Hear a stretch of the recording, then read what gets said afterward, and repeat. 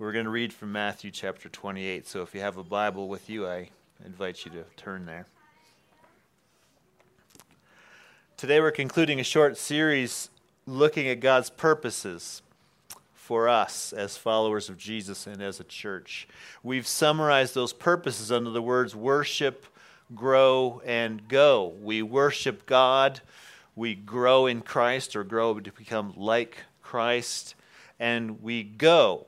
That's what today's message is about. Third word, go. God's purpose for us is that we go and make disciples, which is an instruction that comes from Matthew 28. So what we're going to be doing is focusing on that instruction in verses 19 and 20, but we're going to read the whole chapter for context.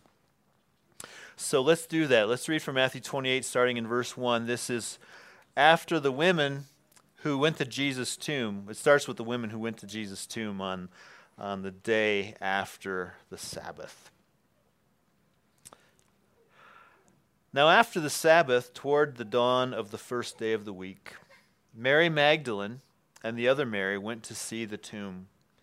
And behold, there was a great earthquake, for an angel of the Lord descended from heaven and came and rolled back the stone and sat on it.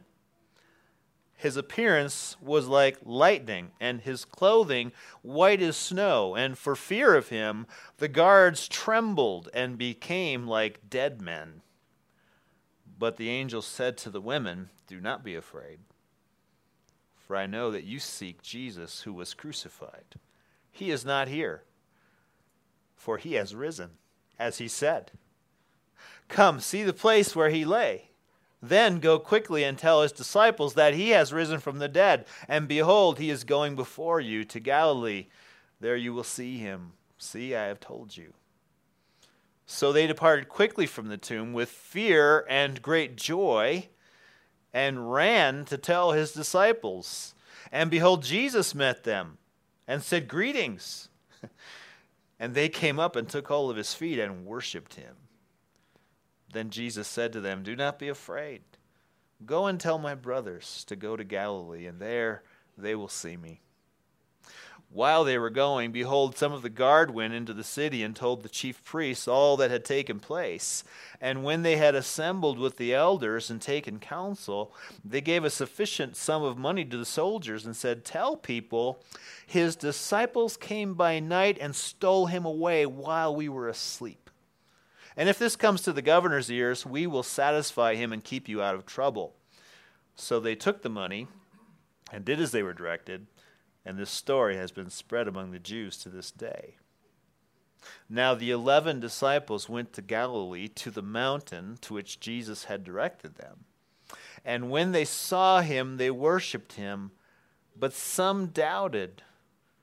And Jesus came and said to them, "All authority in heaven and on earth has been given to me. Go, therefore, and make disciples of all nations, baptizing them in the name of the Father and of the Son and of the Holy Spirit, teaching them to observe all that I have commanded you. And behold, I am with you always to the end of the age." Amen. Let's pray. That means that you're with us now. You're with us to the end of the age, in every age. And so, Lord, we call on you and your great authority to come and open up our hearts now and speak to your people and encourage and enliven us and show us again how beautiful, how great it is to have been called into your kingdom.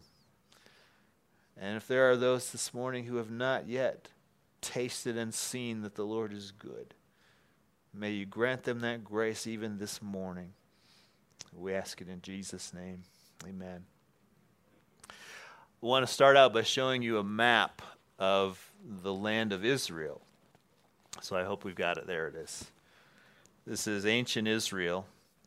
And I want to point out something that serves as an analogy for the Christian life. So focus your attention on the two water bodies that are in that map.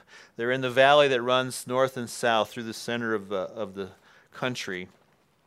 What you have there is you have the Jordan River that starts at the very top, flows south into the Sea of Galilee. And you know the Sea of Galilee was the area of Jesus' ministry. It's alive. It's got fish in it. That's where Peter and Andrew and James and John were fishermen. And because it's a full of fish and it's a living place, that's where a lot of people come. And Jesus had a lot of ministry in that area. Well, then from the Sea of Galilee, the Jordan River keeps on flowing south until it reaches the Dead Sea. And that's where it ends, because the Dead Sea has no outlet.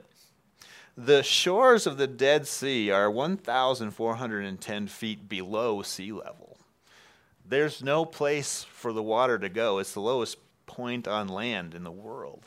So what happens is the water goes down there, and then it just stays there and evaporates, and it leaves behind all the minerals and salts. So it's the saltiest body of water in the world. Nothing can live in the Dead Sea. It's too salty. Nothing but some hardy bacteria. There's no fish in it. There's no plants in it. Which is why it's called the Dead Sea. So what you have is the same water flows into the Sea of Galilee and the Dead Sea, but the Sea of Galilee is alive while the Dead Sea is dead. And the only difference between these two is that one has an outlet and the other one doesn't. Here's the analogy. The Christian life is the same way.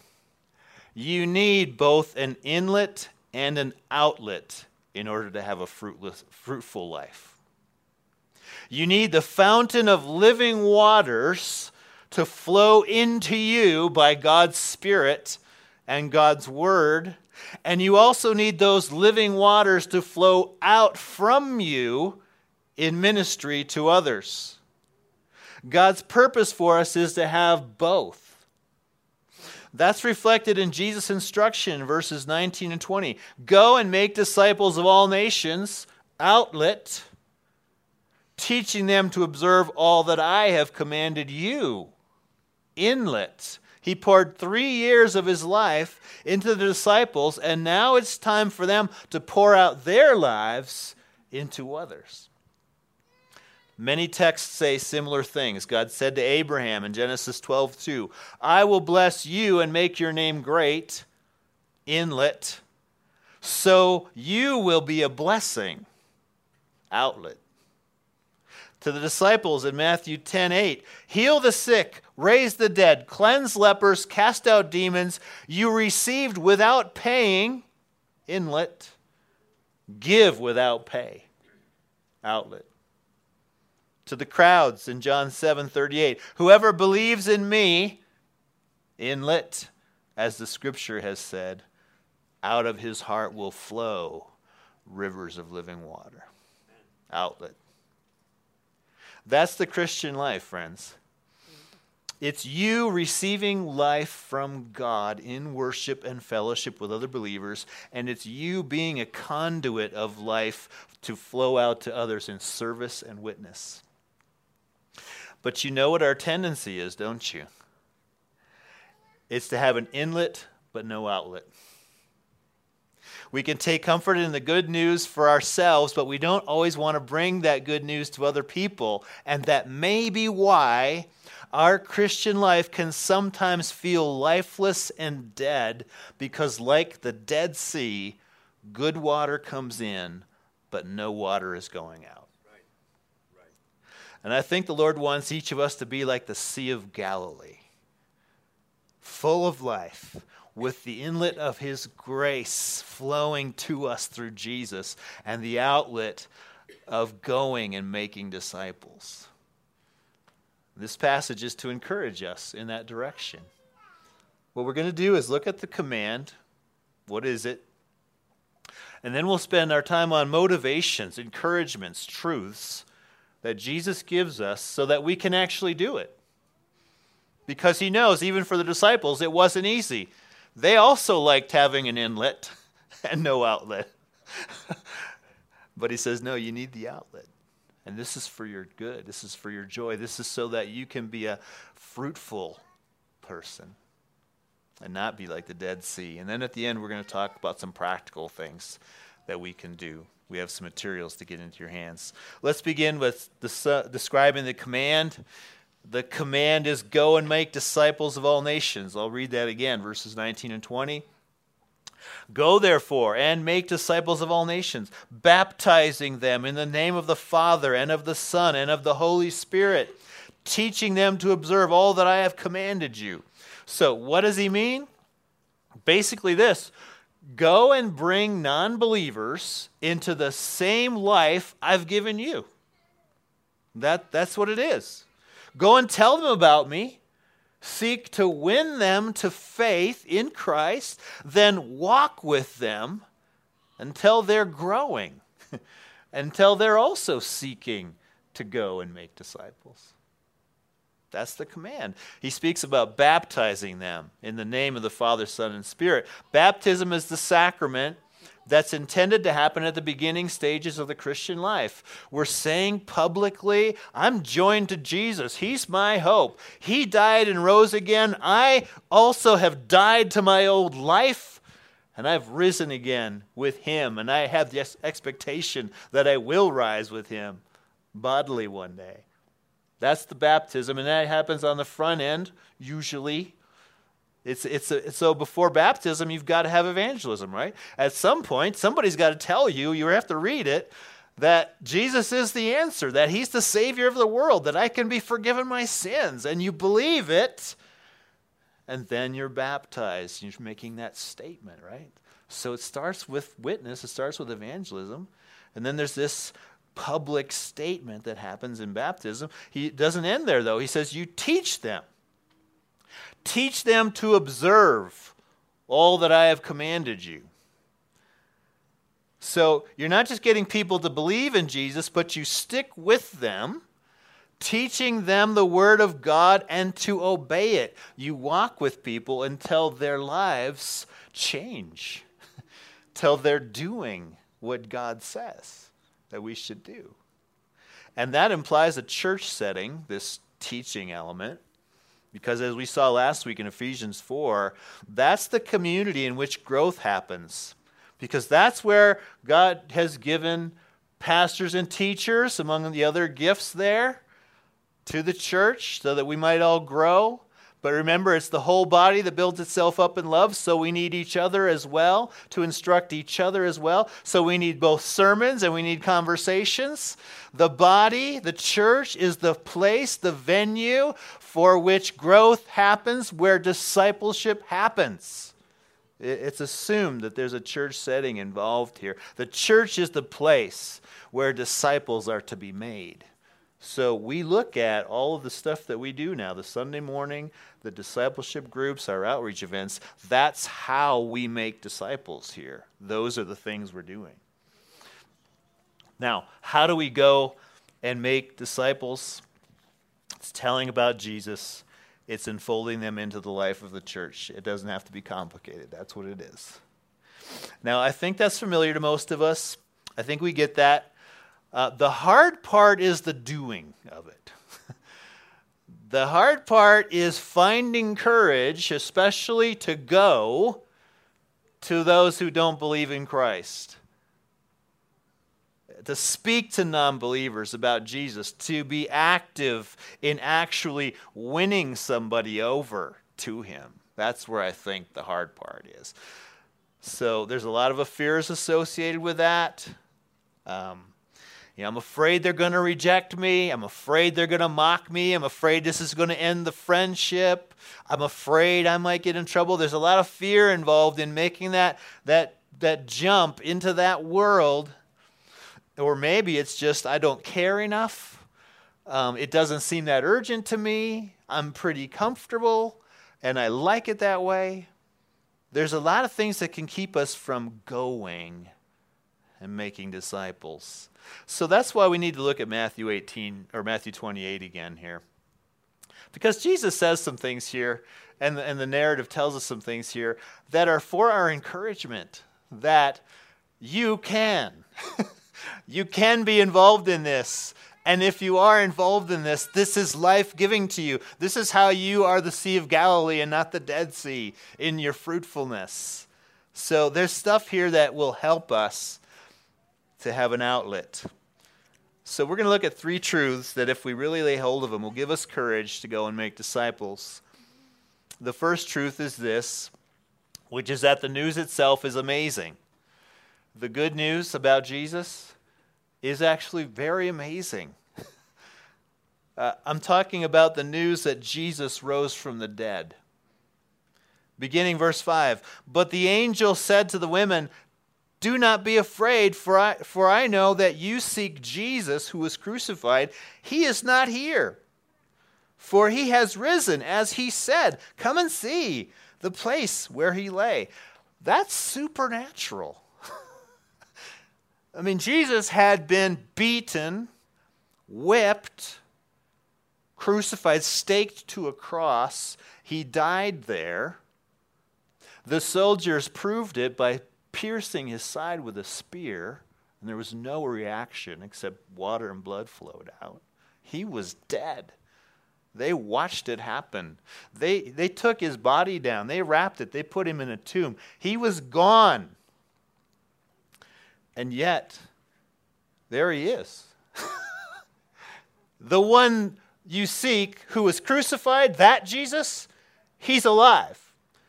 He's not in this tomb. He has conquered death. He has come back. He has done what nobody can do. I mean, if you and I go to a funeral, we have never seen anybody come back from the dead at a funeral. Okay? You know, we can picture it now because we have movies and we have CGI and there's ways to make that kind of thing happen in a movie. So in a way we think, oh yeah, I could see that. But you've never actually seen it. You don't do that. Jesus did that. And because he did, that means death isn't the end. Not for Jesus and not for you if you're a disciple of Jesus. Because he said in John 11, "I am the resurrection and the life. Whoever believes in me, though he die, yet shall he live. And everyone who lives and believes in me shall never die." Do you believe this? The good news about Jesus is that you trust in him as Savior, you will live forever.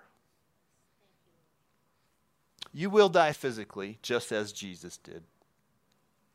But you will also rise in a new immortal body, never to die again, just as Jesus did. Amen. And your life won't be just the same life you have now, except that it never ends. It will be a totally better life, a perfect life, the life you wish you could have. Actually better than that. It's unimaginable how good it will be. No sadness, no pain, nothing to threaten you, nothing to ever ruin your happiness, just endless joy forever, which is the kind of life Jesus is enjoying. It was said in Hebrews 12:2 that for the joy set before him, he endured the cross. Jesus is full of joy that will never be touched and will never turn to sorrow. That's perfect life. And that's what you will get if you trust in Jesus as your Savior. And isn't that what we want more than anything in the world? Don't we want the perfect life? Shannon and I saw a documentary on Friday. It just came out in theaters. It's called Free Solo. It tells the account of a man named Alex Honnold, who did something absolutely breathtaking last year. He climbed El Capitan in Yosemite without ropes or safety gear, just climbing with his hands and his feet and a bag of chalk. That's called free soloing, hence the name of the movie. El Capitan is 3,200 feet of vertical granite. It's so hard that even people who climb with ropes can't always do it. And he did it without ropes and without any kind of safety mechanism, like a parachute or something. Just hands and feet. It's so dangerous that nobody's ever tried to do it before. because it requires no mistakes for the entire distance. One mistake is certain death. That's why nobody's ever tried to do it, but he did it last year. I wanted to see the movie because I like things that are related to mountains, but also I wanted to know what drives a person to take such phenomenal risks. And though his reasons are complex, there was two that stood out to me. One was a sense of self-loathing, that he wasn't the person that he knew he wanted to be. And the other was this desire to experience perfection. Because when you can free solo one of those mountains, in that moment, he experienced perfection of a sort. Because you can't have one mistake. And so when he climbs successfully, he experiences that moment of perfection, physical perfection. But to him, that's the ideal. That's the perfect life. We may not be willing to go to those kind of extremes in our own lives, but I think we want the same thing that he did. We want to experience perfection. We want to experience the perfect life. And the fact that Jesus rose from the dead means we can. Not just for 4 hours, which is how long it took him to climb that, but for eternity. Not just a physical perfection, but a real perfection in every way. No more sin. Not even a wanting of sin. Free from trials, free to enjoy perfect life in a perfect, renewed earth with a perfect Savior. It's ours through faith in Jesus. The alternative is eternal death. Eternal punishment for our sins against God. Galatians 3:10 says, "Cursed be everyone who does not abide by all things written in the book of the law and do them." You see, God's standard is like Alex climbing El Capitan with no ropes. You have to do it perfectly or you die. His standard is perfection. 99.999% is not good enough. One sin can condemn you. But if you put your faith in Jesus, you will live, because he has a 100%, and he gives it to you by faith. And that allows you to enter perfect eternal life. The news is amazing. That's the starting point here. We need to enjoy that for ourselves and make it, and just think about the truth of it. This really is the difference between life and death. Jesus is the hinge of everything. And so when we look at the world around us, we think, yeah, people look happy. They're doing all kinds of fun things. But this is where life is. This is the only place where eternal life is. It's in Jesus. And you have it, but they don't have it. And so it gives us some kind of motivation, but also I think that it has to spring from joy. Joy is what has to compel us. Paul said the love of Christ compels me. He knew God's love for him and he loved him back. There was this relationship that compels him. Joy, the joy of the Lord is your strength. And I think as we have that outlet where we actually tell people, it does help us to enjoy and remember the good news for ourselves. When we see what they're trying to hold on to versus what we know, it helps us to enjoy it ourselves. A couple weeks ago, I met 4 guys who are traveling evangelists. All they do year-round is go from one college to another preaching to crowds, and sometimes like in public places like shopping malls. And people hate them for it. People oppose them all the time, heckle them, whatever they can do. And you might think, well, then they must be kind of beaten down and sad and just frustrated with how terrible the world is. These guys were full of joy. These guys were full of joy. One of them said, sometimes it's hard for me to go out, but I've never once regretted doing it. And they go into the hard places, and they preach boldly. One guy was doing it for 9 years. It brings joy, and I've found that to be true. When I've gotten up the courage and shared Jesus with anybody, I never regret doing that. That's always a good day. And it's especially a good day if they actually listen and are interested, and the door is open for more. That's like a super good day. Nothing else has to happen that day for that to be a good day. There's joy in having an outlet. We have amazing news. We want to live in the good of it, and that'll give us joy and courage to go make disciples. Here's another thing that will. It's knowing that Jesus sends us with his full authority. He sends us out with his full authority. Back to verse 18, he said to them, "All authority in heaven and on earth has been given to me. Go, therefore." Right? Go and make disciples because I have all authority in heaven and on earth. You see, the one who gives the command also has the authority to make it succeed. Jesus is not just sending us out on a mission saying, "Good luck. I hope it works." No, he says, "I have all authority in heaven and on earth." When you go into the world, you're going into my territory. You're going into the places where I'm in charge. You're not going on your own authority. You're going on my authority.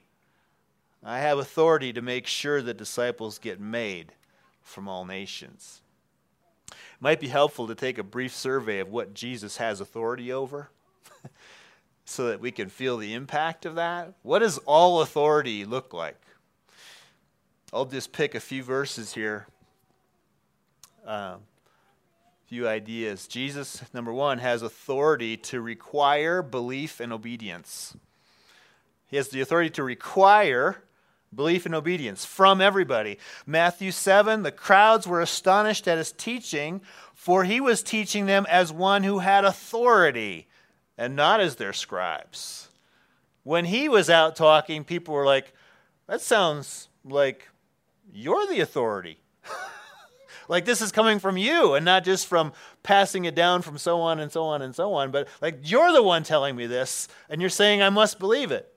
He has that kind of authority because he speaks from God. Jesus has authority to heal any illness or injury. Matthew 9, to the paralytic, "Rise, pick up your bed and go home." And he rose and went home. When the crowd saw it, they were afraid and they glorified God, who had given such authority to men. He can say to disease and injury, whatever paralyzed this guy, be gone. And it does. Authority over illness and injury. He has the authority to control all the physical forces of nature. He stills the storm on the Sea of Galilee while the disciples are in the boat. And they say, "What sort of man is this that even winds and sea obey him?" He can change the weather at a command. The physical world is his servant to do what he wills. He has authority over the devil and his demons. Mark 1, they said of him, "What is this? A new teaching with authority?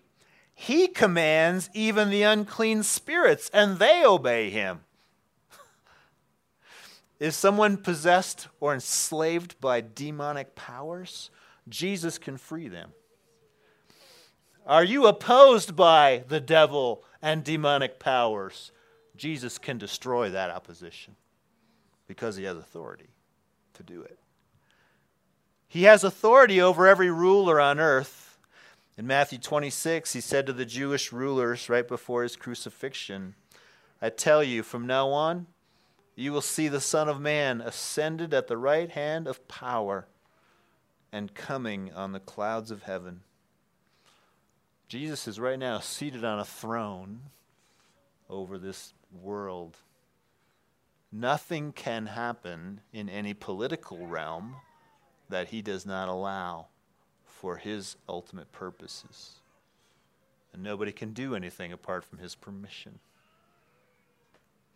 He has authority, this is the last one, to save believers and condemn non-believers. In Matthew 9, he said, the Son of Man has authority on earth to forgive sins. In John 5, he said, the Father has given him authority to execute judgment because he is the Son of Man. All of that is what it means for Jesus to have all authority in heaven and on earth. It is complete authority for him to build his church, and the gates of hell will not prevail against it. And you go out with that authority when you go and make disciples. It's not your authority. It's his. You're the ambassador. You're the messenger. You're bringing his word to the people that he rules over. They may or may not like his rule. They may not respond to his rule in obedience, but he rules over them, and you're just communicating. You must bow to this Jesus. And that's where life is, so that's not a bad thing. But he's the king. Like Mr. Beaver said to Susan in Lion, Witch, and the Wardrobe. He's the king, I tell you. This is encouragement to us, friends, because you're on the king's side when you go out to try and help people meet Jesus. And your going won't be fruitless when you encounter anybody that Jesus has marked for salvation. He said, this is the will of him who sent me, that I should lose nothing of all that he has given me, but raise it up on the last day. That's John 6:39. Many people won't believe the gospel. Many won't be changed, but the ones the Father has given to Jesus will be raised up. And you may meet them. God willing, you will meet them somewhere as we're going and making disciples. So one of the things that we are doing in our Friday night worships is we are appealing to the Lord's authority.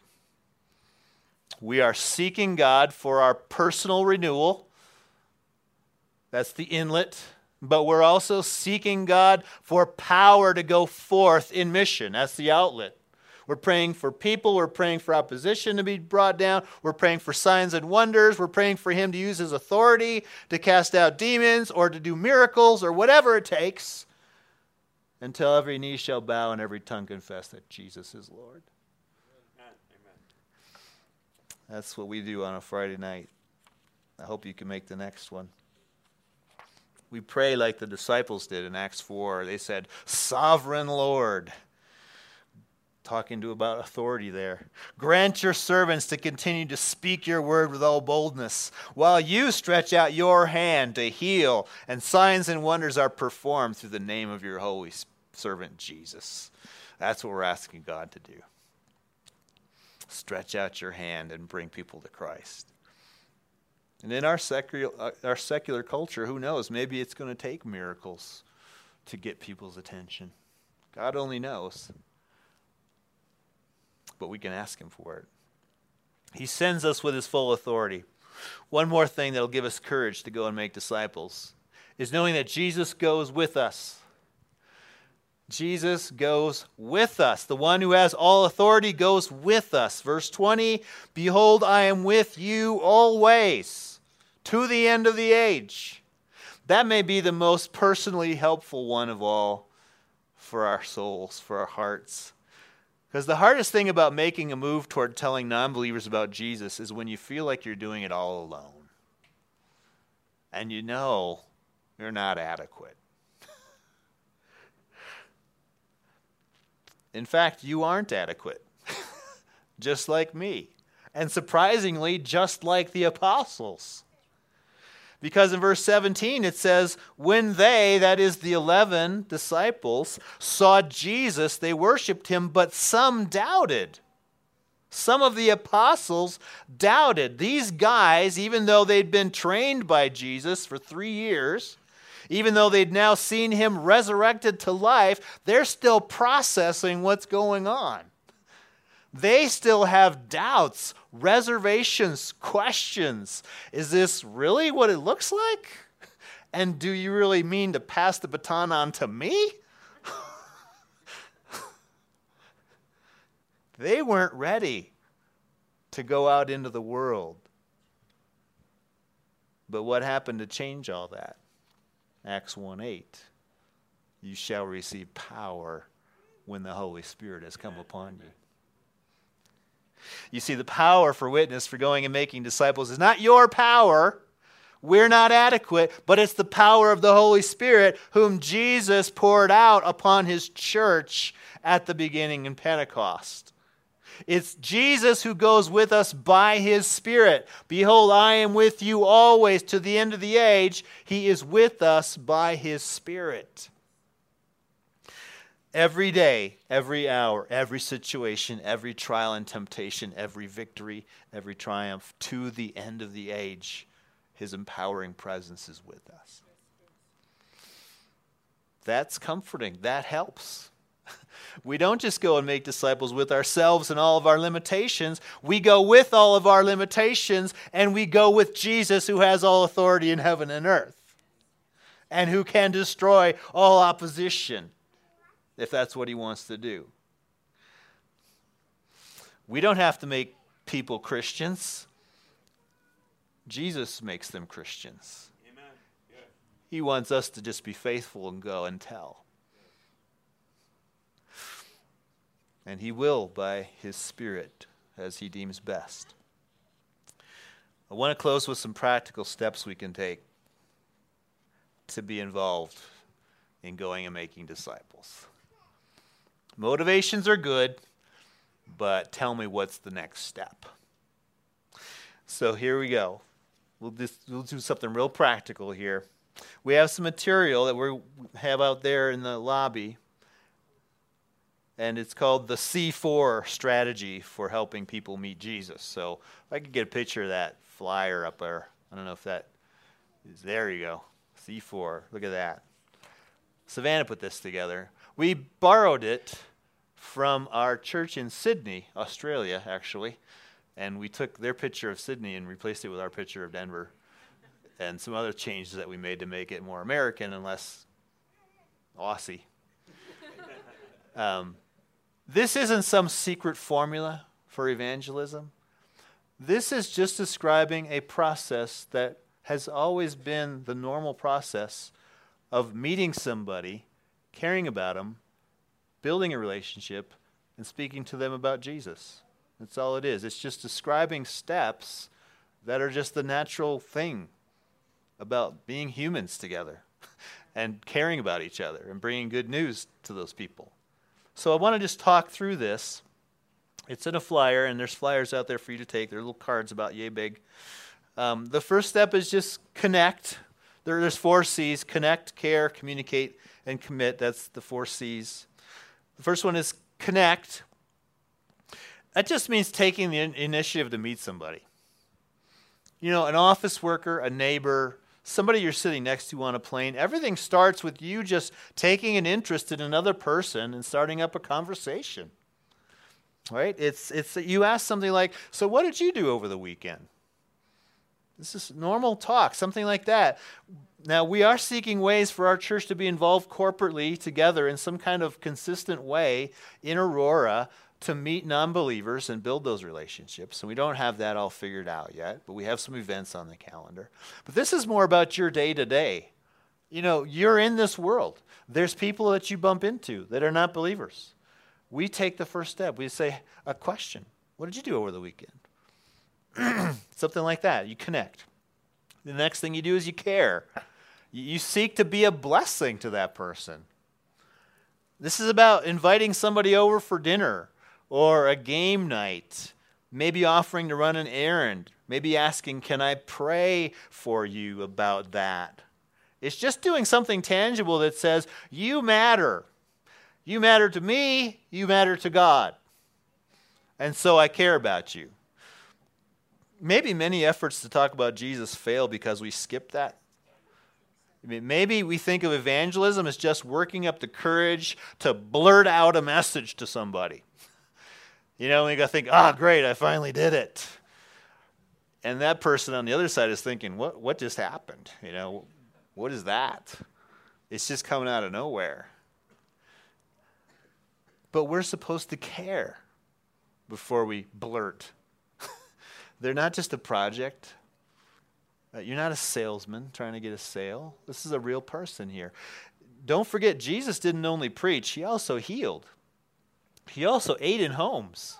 He also said to the rich young ruler in Mark 10:21, looking at him, loved him. This is how Mark reports it. Looking at this rich young ruler who said, what must I do to be saved? He's looking at him, and it says he loved him. And he said to him, you lack one thing. Go sell all that you have and give to the poor, and you will have treasure in heaven, and come follow me. He felt a love for the man, though he turned his back eventually and said, no thanks. But he loved that man. And then he said, follow me. I think we take a cue from that. This is what God wants us to do. Actually care for people whether or not they become Christians, because they're made in God's image. Therefore, they deserve that kind of respect and love and reaching out. Love them as people, not just as a project. Third step, communicate.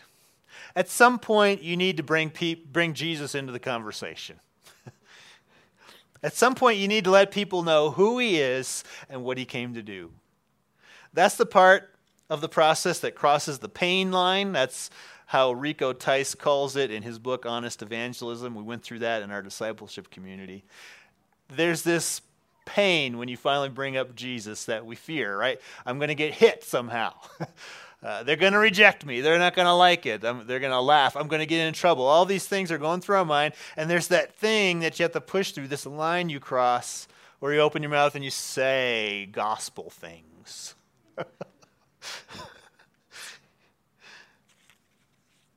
We have to do it, but the Holy Spirit will help us. There's no getting around it. Talking about Jesus involves some risk. But if we've connected, if we've cared, if there's a platform of relationship, much less likely that you're going to be hit. It'll be in the context of relationship. It'll make sense. I care about you, and I know this, which you need to know. So that's why I'm talking about it. I find it helpful to just have a question that opens the door to conversation. Do you have any spiritual background? Do you have any religious faith?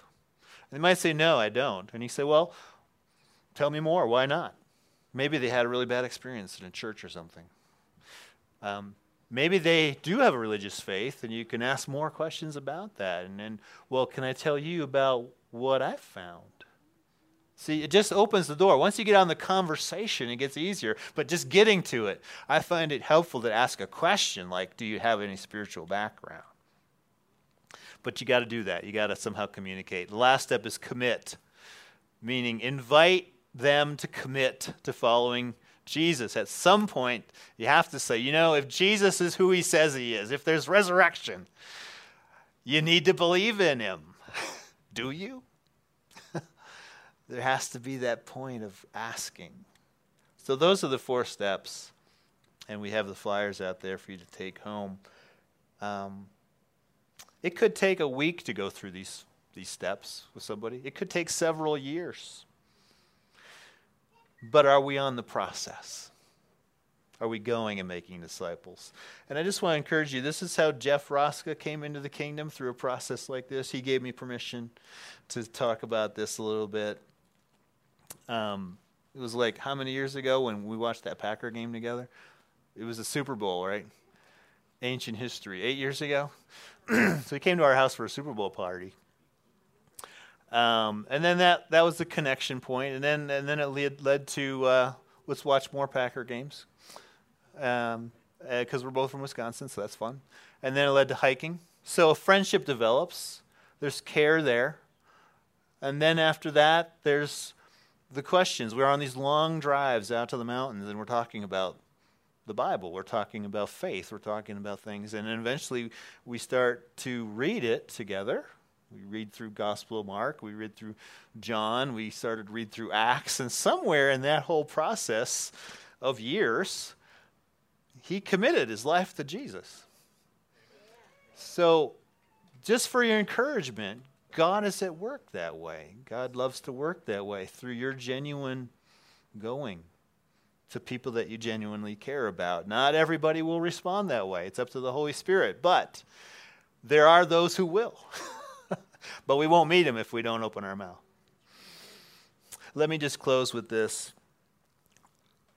I know it seems easier and maybe more comfortable to have an inlet but no outlet in our Christian lives.